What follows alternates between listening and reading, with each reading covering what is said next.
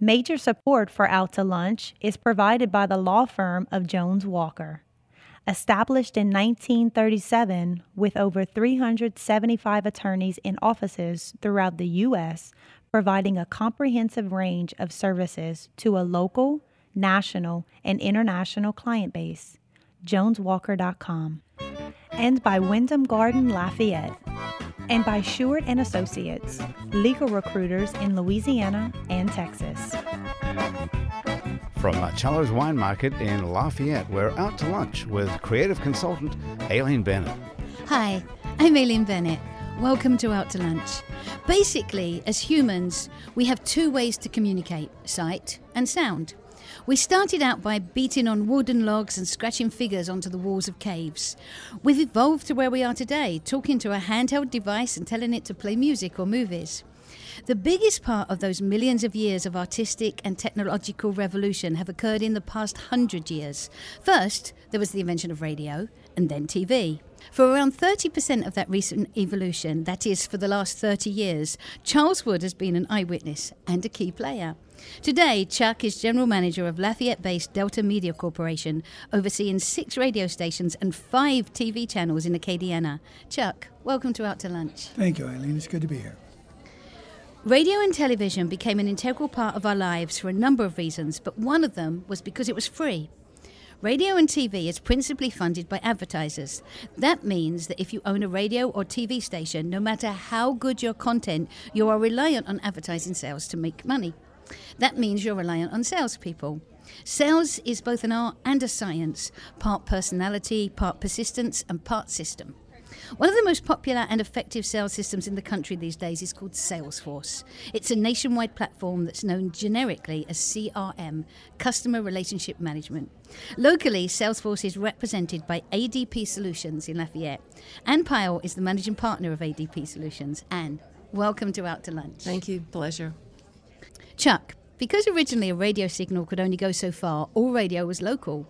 We had local stations with local personalities and programs tailored to particular communities. In 1996, the Federal Communication Commission, the FCC, changed the way radio was regulated. It allowed companies to conglomerate to own a lot of radio stations. That resulted in a small number of companies controlling a large number of radio stations. That centralized control resulted in radio stations across the country all sounding pretty much the same, which destroyed the whole concept of local radio.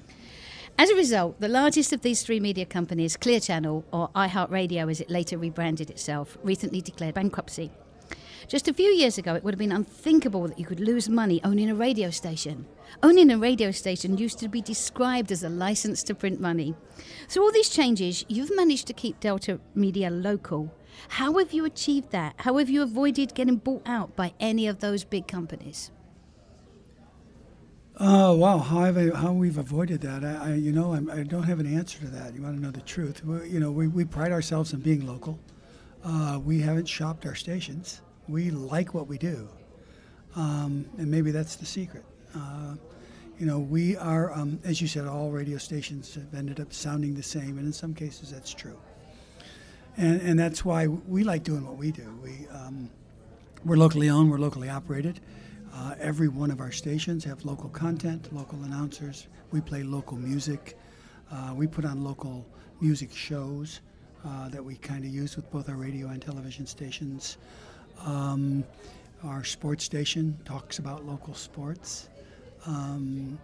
That's kind of the footprint that we created for ourselves 6 years ago when I took over. It is a very competitive media world out there today. It really is. It's not radio and television. It's a media world. It's the internet and YouTube and satellite and Pandora and you name it. So I hate to use the phrase, but we try to do our best to make our stations as Pandora-proof as we can. Okay. And is being local the advantage to that? Yeah. People still need to get the information. People still need a connection, and that's been a great strength for. On the radio side, having the announcers and talking about the traffic and talking about what's going on in the communities creates that connection. Radio is the original social media. I mean, It really is. It truly is. And people still call into your shows, and people call in, and people get involved, and that's why, we have a local station, we have a local urban station that targets the African American audience here, and we're the only live morning show for the African American constituency here in Lafayette, Louisiana, and we have all of the movers and the shakers in the African community as guests quite often, and talking about what's going on, and it's amazing what goes on. So everything's changed, but also nothing's really changed at all in the essence of radio and TV. No, no, it hasn't. The basic concept hasn't changed. It's just that we got a hell of a lot of delivery systems in which we have to deliver this information with. We have to make sure that we maintain our signals over the air. We stream every one of our stations. We have an app for every one of our stations. So we're constantly paying attention to how we're getting the information out there. We go live on Facebook with every one of our stations at some time or another. I've got a sports station that broadcasts on Periscope while he's doing his show in the morning. I mean, it's nuts is what it is. It's nuts. And sales is sometimes referred to as a numbers game, meaning to get one person to say yes to what you're selling, you need to approach 10 people. If you're a salesperson, and especially if your income is dependent on a commission of your sales, you need a lot of those 1 in 10 people to say yes. So at any one time, you may be chasing 100 or more prospects. As I understand it, Salesforce helps a salesperson collate and track exactly where he or she is with all these multiple concurrent and prospective sales, which sounds a bit like an Excel spreadsheet. What's the secret ingredient of Salesforce that elevates it from just beyond that spreadsheet? Salesforce's platform is an amazing technology, and what they've done since they began in 1999 is to not only stay current but be on the leading edge. And so back in 1999-2000, when they started the company, they intended to be software as a service in the cloud for CRM. All three of those were revolutionary. And the really interesting thing about this company, because Salesforce for a tech company is kind of old, so it's been around it's for been a around long since time. 1999-2000, but they are staying on the leading edge. And so what they did is they took that basic concept and they continue to build on it. And so you've got things like artificial intelligence, which they have been on top of for a long, long time, mobilizing their application. That they did that first out of the box. And so they really are accumulating incredible talent. When we implement Salesforce, we implement Salesforce across, there's a sales platform, a service platform, a community platform. It's just enormous. Basically, we're software developers, and Salesforce is our development platform. So truly, we can do much more beyond just CRM. But to speak to CRM specifically, what's really cool about Salesforce is the way that allows you to very easily and intuitively truly understand your constituents, whether it's a prospective client, a prospective donor, or it's someone that you're doing business with. You really understand what your relationship is like with them, and then what you do is you track your opportunity pipeline. So every contact I have with them, I can add a little absolutely, bit into the and it's software. very easy and to I do. Can I stick in the names of their children and where they went on vacation, so that before I talk to them next time, I know all that information up that's front. the point. I'm really not a salesperson. I mean, I do business development for my company. That's what I do. But it's really about relationship building. So we do a lot of work for commercial endeavors, but also nonprofit. So for them, it's selling their mission, and it's selling the ability for the donor or the volunteer or what have you to really engage with them. And so Salesforce is that kind of a tool. So similar to Chuck, this is about people, not about numbers. Absolutely, always is. Yeah. And so the technology is there really to allow you to understand all this. And the cool thing about it is that we don't do a lot of training with Salesforce. I mean, once we build it for a client, it's pretty intuitive. The Salesforce platform, because it's mobile, means that if I'm meeting you, Chuck, and you're a prospective client, so I meet with you and I go sit in my car and I pull up Chuck Wood and I talk to my phone and I say, okay, we had this conversation. This is what we're going to do. Remember to follow up with him here in 2 days. And so it's there. It's in Salesforce. And so do you I can add see all it. those little bits? He likes this kind of, he eats this, Yeah, he likes the this. more you know about the person, the deeper the relationship that you can build with them, the more likely you are to win their business. I'm sure that you've run into that situation too as well with your stations. All the time. Because that's what it's all about, right? All the time. I think that's really true in South Louisiana and Acadiana. Because This is just a way of formalising how people are anyway. Yeah. And the same with your audiences, Chuck. You like to know all of that. You're listening to them to find out what they want to hear, I presume. Absolutely, yeah. You know, I'm in a very peculiar business where I have two customers.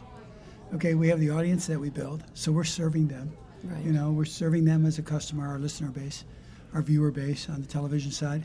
And then we take those audiences and we market those. We market those to advertisers, and so we have a sales force that sells to them too. So, you know, we're kind of a double-edged sword. And for many marketing years, company. you were sales director at places. That was your... Yeah. You know, I got into this business 40 years ago, wanted to be the next great DJ in Detroit, and found out in about 6 months I didn't have enough talent. So I got into the sales side of the business, which led to the management side of the business, and now I run the whole kit and caboodle. And So let's talk about motivating salespeople. I'm sure we have a lot of listeners that want to know about that. Tell us the secrets. well, there's no secret to motivating salespeople. You can't motivate people. People can only motivate themselves. You can inspire people, but you can't motivate them. You know, I like to look for self-motivated people when I'm hiring people. You know, look, you try to kick them in the rear end and get them started. You've kicked them in the rear end. It kind of really doesn't work, you know. So, you know, I try to create inspiration. Hey, this is who we are. This is what we do. This is why we do what we do, and we need to love what we do. And I can see Anne smiling at you in the background. create inspiration. That's just kind of my belief. And talking about self-motivated people, Anne, you came up... You began in IT as a woman in 1977? Yes, I did. How did that happen? In 1977, I graduated from USL with a degree in mathematics, and we were determined to move away. So we went to Colorado, where our friend lived and worked in Colorado Springs, and I started just applying for jobs, and I came across Ford Aerospace. And this was a company that did large contracts with government, and they just needed to hire women.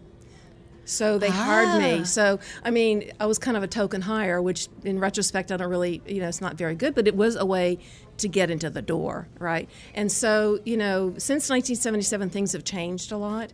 But Thanks to women like you. Yeah, it was not easy. Frankly, it wasn't, you know, because what they tended to do is they put me into a corner and they said, okay, we want you to do this. And so, but I'm always like curious. And so from what my research says, you didn't stay in that corner for no, very I don't long. stay in corners. No. So, you know, and I would, you know, I just question and say, well, I think I could do this. And so finally I would work my way into that. And that's kind of the way that I've been all along. So, you know, when I was at Price Waterhouse, you know, they didn't have any women in the partner ranks. We were talking about this earlier. It's very interesting. I was there in the early 80s. And, you know, I went to work with them. I called the manager. I just kind of cold called Price Waterhouse. Price Waterhouse and said, you know, this is what I've been doing. I was doing software development for oil and gas accounting, and had been laid off. And so I was looking for a job. So I thought, well, they probably do some pretty cool stuff. So I talked my way into that. And so it was really neat because once I really got to get in there and do the work and understand, you know, truly what management advisory services was for Price Waterhouse, and the really cool things that I did, you know, I was approached by the partner in charge, and he said, you know, you could possibly be the first female partner for Price Waterhouse, which blew me away. I thought, no female partners?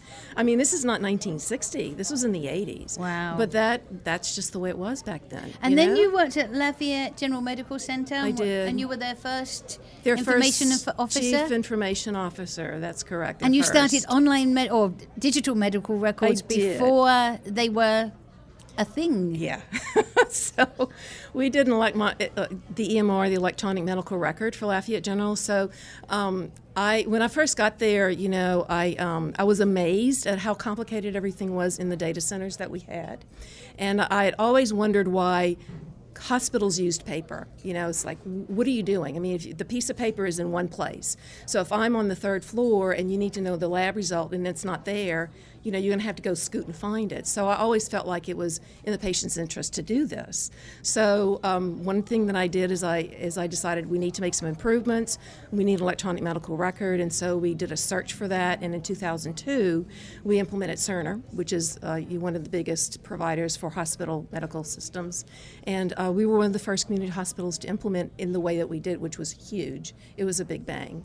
And that was a risk for the hospital. My favourite thing, the way you talk, it's always about the people and the results. It's never about the technology behind it. That's exactly right. That is the distinguishing factor between just a programmer who's a technocrat versus a person who understands business or the organization and what their needs really are and can say, I have a tool for you. It's not about the toys. It's about the fact that I understand you and I can give you something better. You're listening to Out to Lunch. I'm Aileen Bennett. I'm talking to Ann Pyle from ADP Solutions and Chuck Wood from Delta Media Corporation. We'll be back after this very brief break. You're listening to Out to Lunch. I'm Aileen Bennett. I'm talking to Ann Pyle from ADP Solutions and Chuck Wood from Delta Media Corporation. So both of you found something you loved. Chuck, radio, DJing, I know you love music, and this organization thing, and you made a career of it. What would your advice be to someone starting today? Would it be follow the thing you love, or would it be make a career, or find a way to do both? Well, I found a career just based on something I loved. Okay, I mean, I don't know what advice. I think you got to love what you do. I've lost employees because I've told them, if you don't like this, then go to work in a bank. Don't mean to be bashing. Not that there's anything wrong with my wife was a working in a banker, bank. okay. But if this is find the right thing for you. You mean yes? Find what you want to do, because if you don't like it, you're not going to do it. I mean, that's the bottom line. And I grew up. When I grew up, we had 3 TV stations and a transistor radio. I mean, that's what you had. And I was a radio.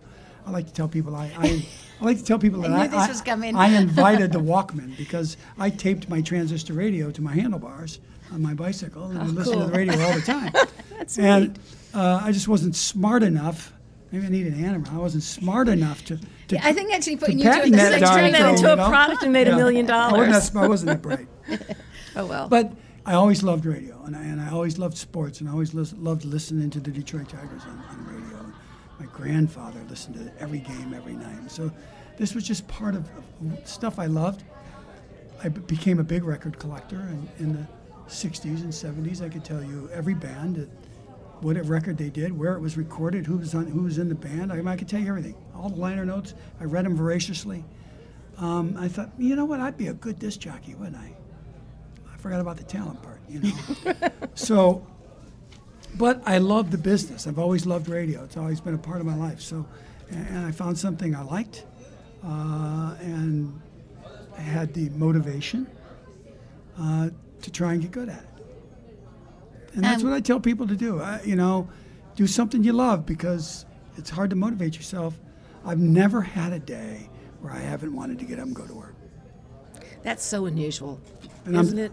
But isn't that starting with something you love things? It is. Well, that's absolutely true. I just kind of fell into what I did, So my story is, I had a math major, so what do you do with that? I figured I'd just go get a PhD and teach, right? So the motivation for me was moving to Colorado Springs so I could hike and ski.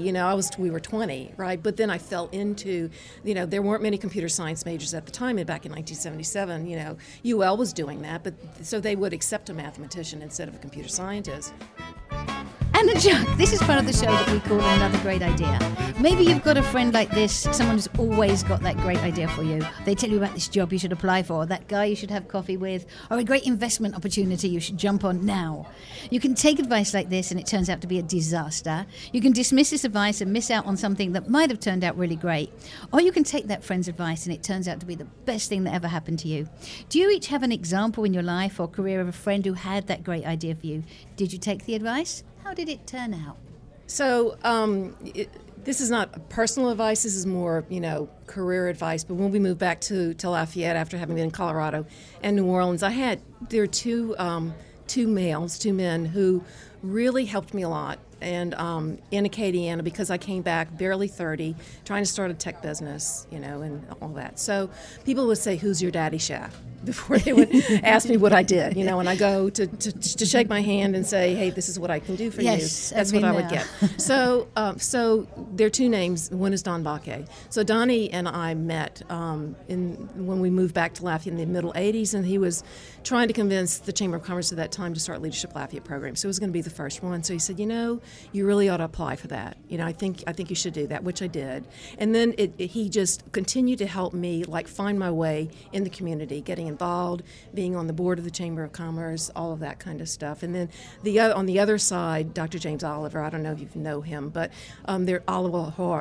Oliver Hall is named after Dr. Oliver. He has since gone, but he was a chemist, PhD chemistry, who with Dr. Ray Odimont, who was president of the university at the time, PhD mathematician, together decided back in the 60s and 70s that computer science was where everything was. So they have a lot to do with thank you guys. With where computer science is now. But at any rate, so he took an interest in me, and he knew that it was going to be hard for me, to actually get a tech company off the ground in Lafayette, Louisiana at that time. And so he said, this is what you need to do. You need to go into the Business and Industry Training Service that USL provides to businesses at night, and you need to train people.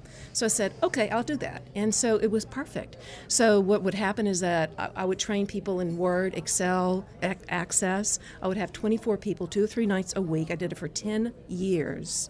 And I met thousands of people. So what it did for me is it legitimized me as a technical person. So they would go to me as a teacher, which was very acceptable to people and not threatening at all. But then when they understood that I knew what I was talking about, they'd say, I got this thing at my business that maybe you could help me with. And that was really my entree into the business community. It's funny how successful people always had these stories about putting in the work, whichever guise that is, but it's always about putting in the work. Yeah, it was hard to do. I mean, I had long days. I would go from 6:30 to 9, 2 or 3 nights a week, did it for 10 years. But it was so worthwhile. So that was about the best piece of advice anyone had ever given me. It's exactly what I needed. Perfect. Well, my story's probably the same. No, not the same, but similar. It is about my profession. Before moving to Lafayette, 28 years ago. Wow.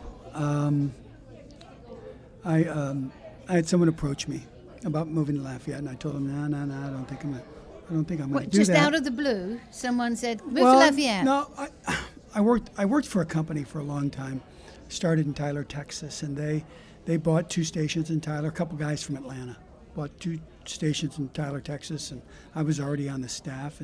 And then they started buying stations. They bought 2 in Tupelo, 2 in Rock Springs, Wyoming, 2 in Daytona Beach. Because it was a license to print money. Yeah, cash flow.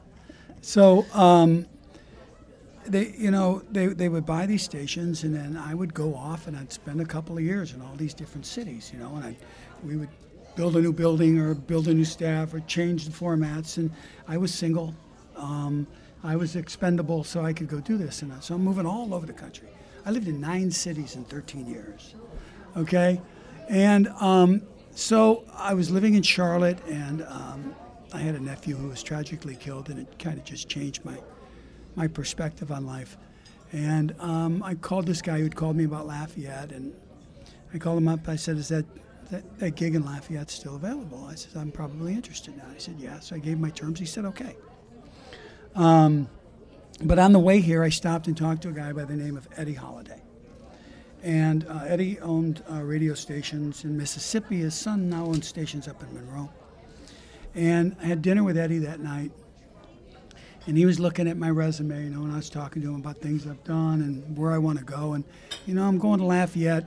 I told him I'd give him 5 years, So, and he looked at me and goes, you know what, Chuck? He goes, you know what you need to do? I says, well, what's that, Eddie? He goes, you need to light somewhere, son. That's exactly what he said. You need to light somewhere, son. And that stuck with me. And I moved to Lafayette, and I fell in love with this place. And I took Eddie's advice, and here I am 28 years later. So. We're all the better for it. That's good. I don't know what it is. That was very moving. I'm glad you were both here. Radio and TV are an integral part of our lives. The more of it that's generated locally, the better for us, both economically and culturally. Chuck, most of us in Acadiana are your radio and TV audience, and all of us are touched by sales. Many of us in the current self-employment and gig economy are selling ourselves. Having sales tools at our fingertips is invaluable. Anne and Chuck, you've both been in business a long time. You're both invaluable members of the Acadiana business community, and it's been great to spend time with you. Thank you both for joining me today on Out to Lunch. Thank you. Thank you for introducing me to Anne. It's a pleasure. It's a pleasure to meet you too. My guests on Out to Lunch today have been Chuck Wood, General Manager of Delta Media Corporation, and Anne Pyle, Managing Partner at ADP Solutions. You can find out more about Chuck's radio and TV stations and Anne's sales by following the links on our websites, krvs.org and itsacadiana.com. The producer of our show is Grant Morris. Our technical producer is Eric Morrell. Our researchers are Anne Christian and Ali Coates. If you want to know what we all look like, you can find photos from this show on our website, itsacadiana.com, and on our It's Acadiana Facebook page. These photos were taken by Lucius A. Fontenot. You can find out more about Lucius at lafphoto.com. You can get this show and past shows as a podcast wherever you get your podcasts and at itsacadiana.com. You can keep up with us on all kinds of social media by going to our websites, itsacadiana.com and krvs.org. Out to Lunch is recorded live over lunch at Marcello's Wine Market Cafe on Kelly's Saloon in Lafayette. Marcello's is open for lunch Monday through Friday and dinner Monday through Saturday, serving fine Italian cuisine with a full range of fine wines. Out to Lunch is a production of INO Broadcasting for itsacadiana.com and KRVS 88.7 FM. I'm Aileen Bennett. Thanks for joining me today. I look forward to meeting you again next week around the lunch table for more business Acadiana style on Out to Lunch. The Out to Lunch Acadiana theme music, Encore Monsieur Nice Guy, is written by Mitch Foreman and performed by Mitch Foreman and Andre Michaud. Out to Lunch Acadiana business consultants are Pete Prados from Innovate Acadiana, The Opportunity Machine, and Dr. Blake Escudé. Out to Lunch is a production of INO Broadcasting for itsacadiana.com and KRVS 88.7 FM. Major support for Out to Lunch is provided by the law firm of Jones Walker. Established in 1937 with over 375 attorneys in offices throughout the U.S., providing a comprehensive range of services to a local, national, and international client base. JonesWalker.com. And by Shewart & Associates, legal recruiters in Louisiana and Texas. Support for Out to Lunch Acadiana comes from Wyndham Garden Lafayette, located off Pinhook near Collie Saloon. Wyndham Garden Lafayette is a pet and family-friendly hotel with reception space for large and intimate events, free parking, free Wi-Fi, and a free shuttle within 3 miles that includes the airport and downtown restaurants.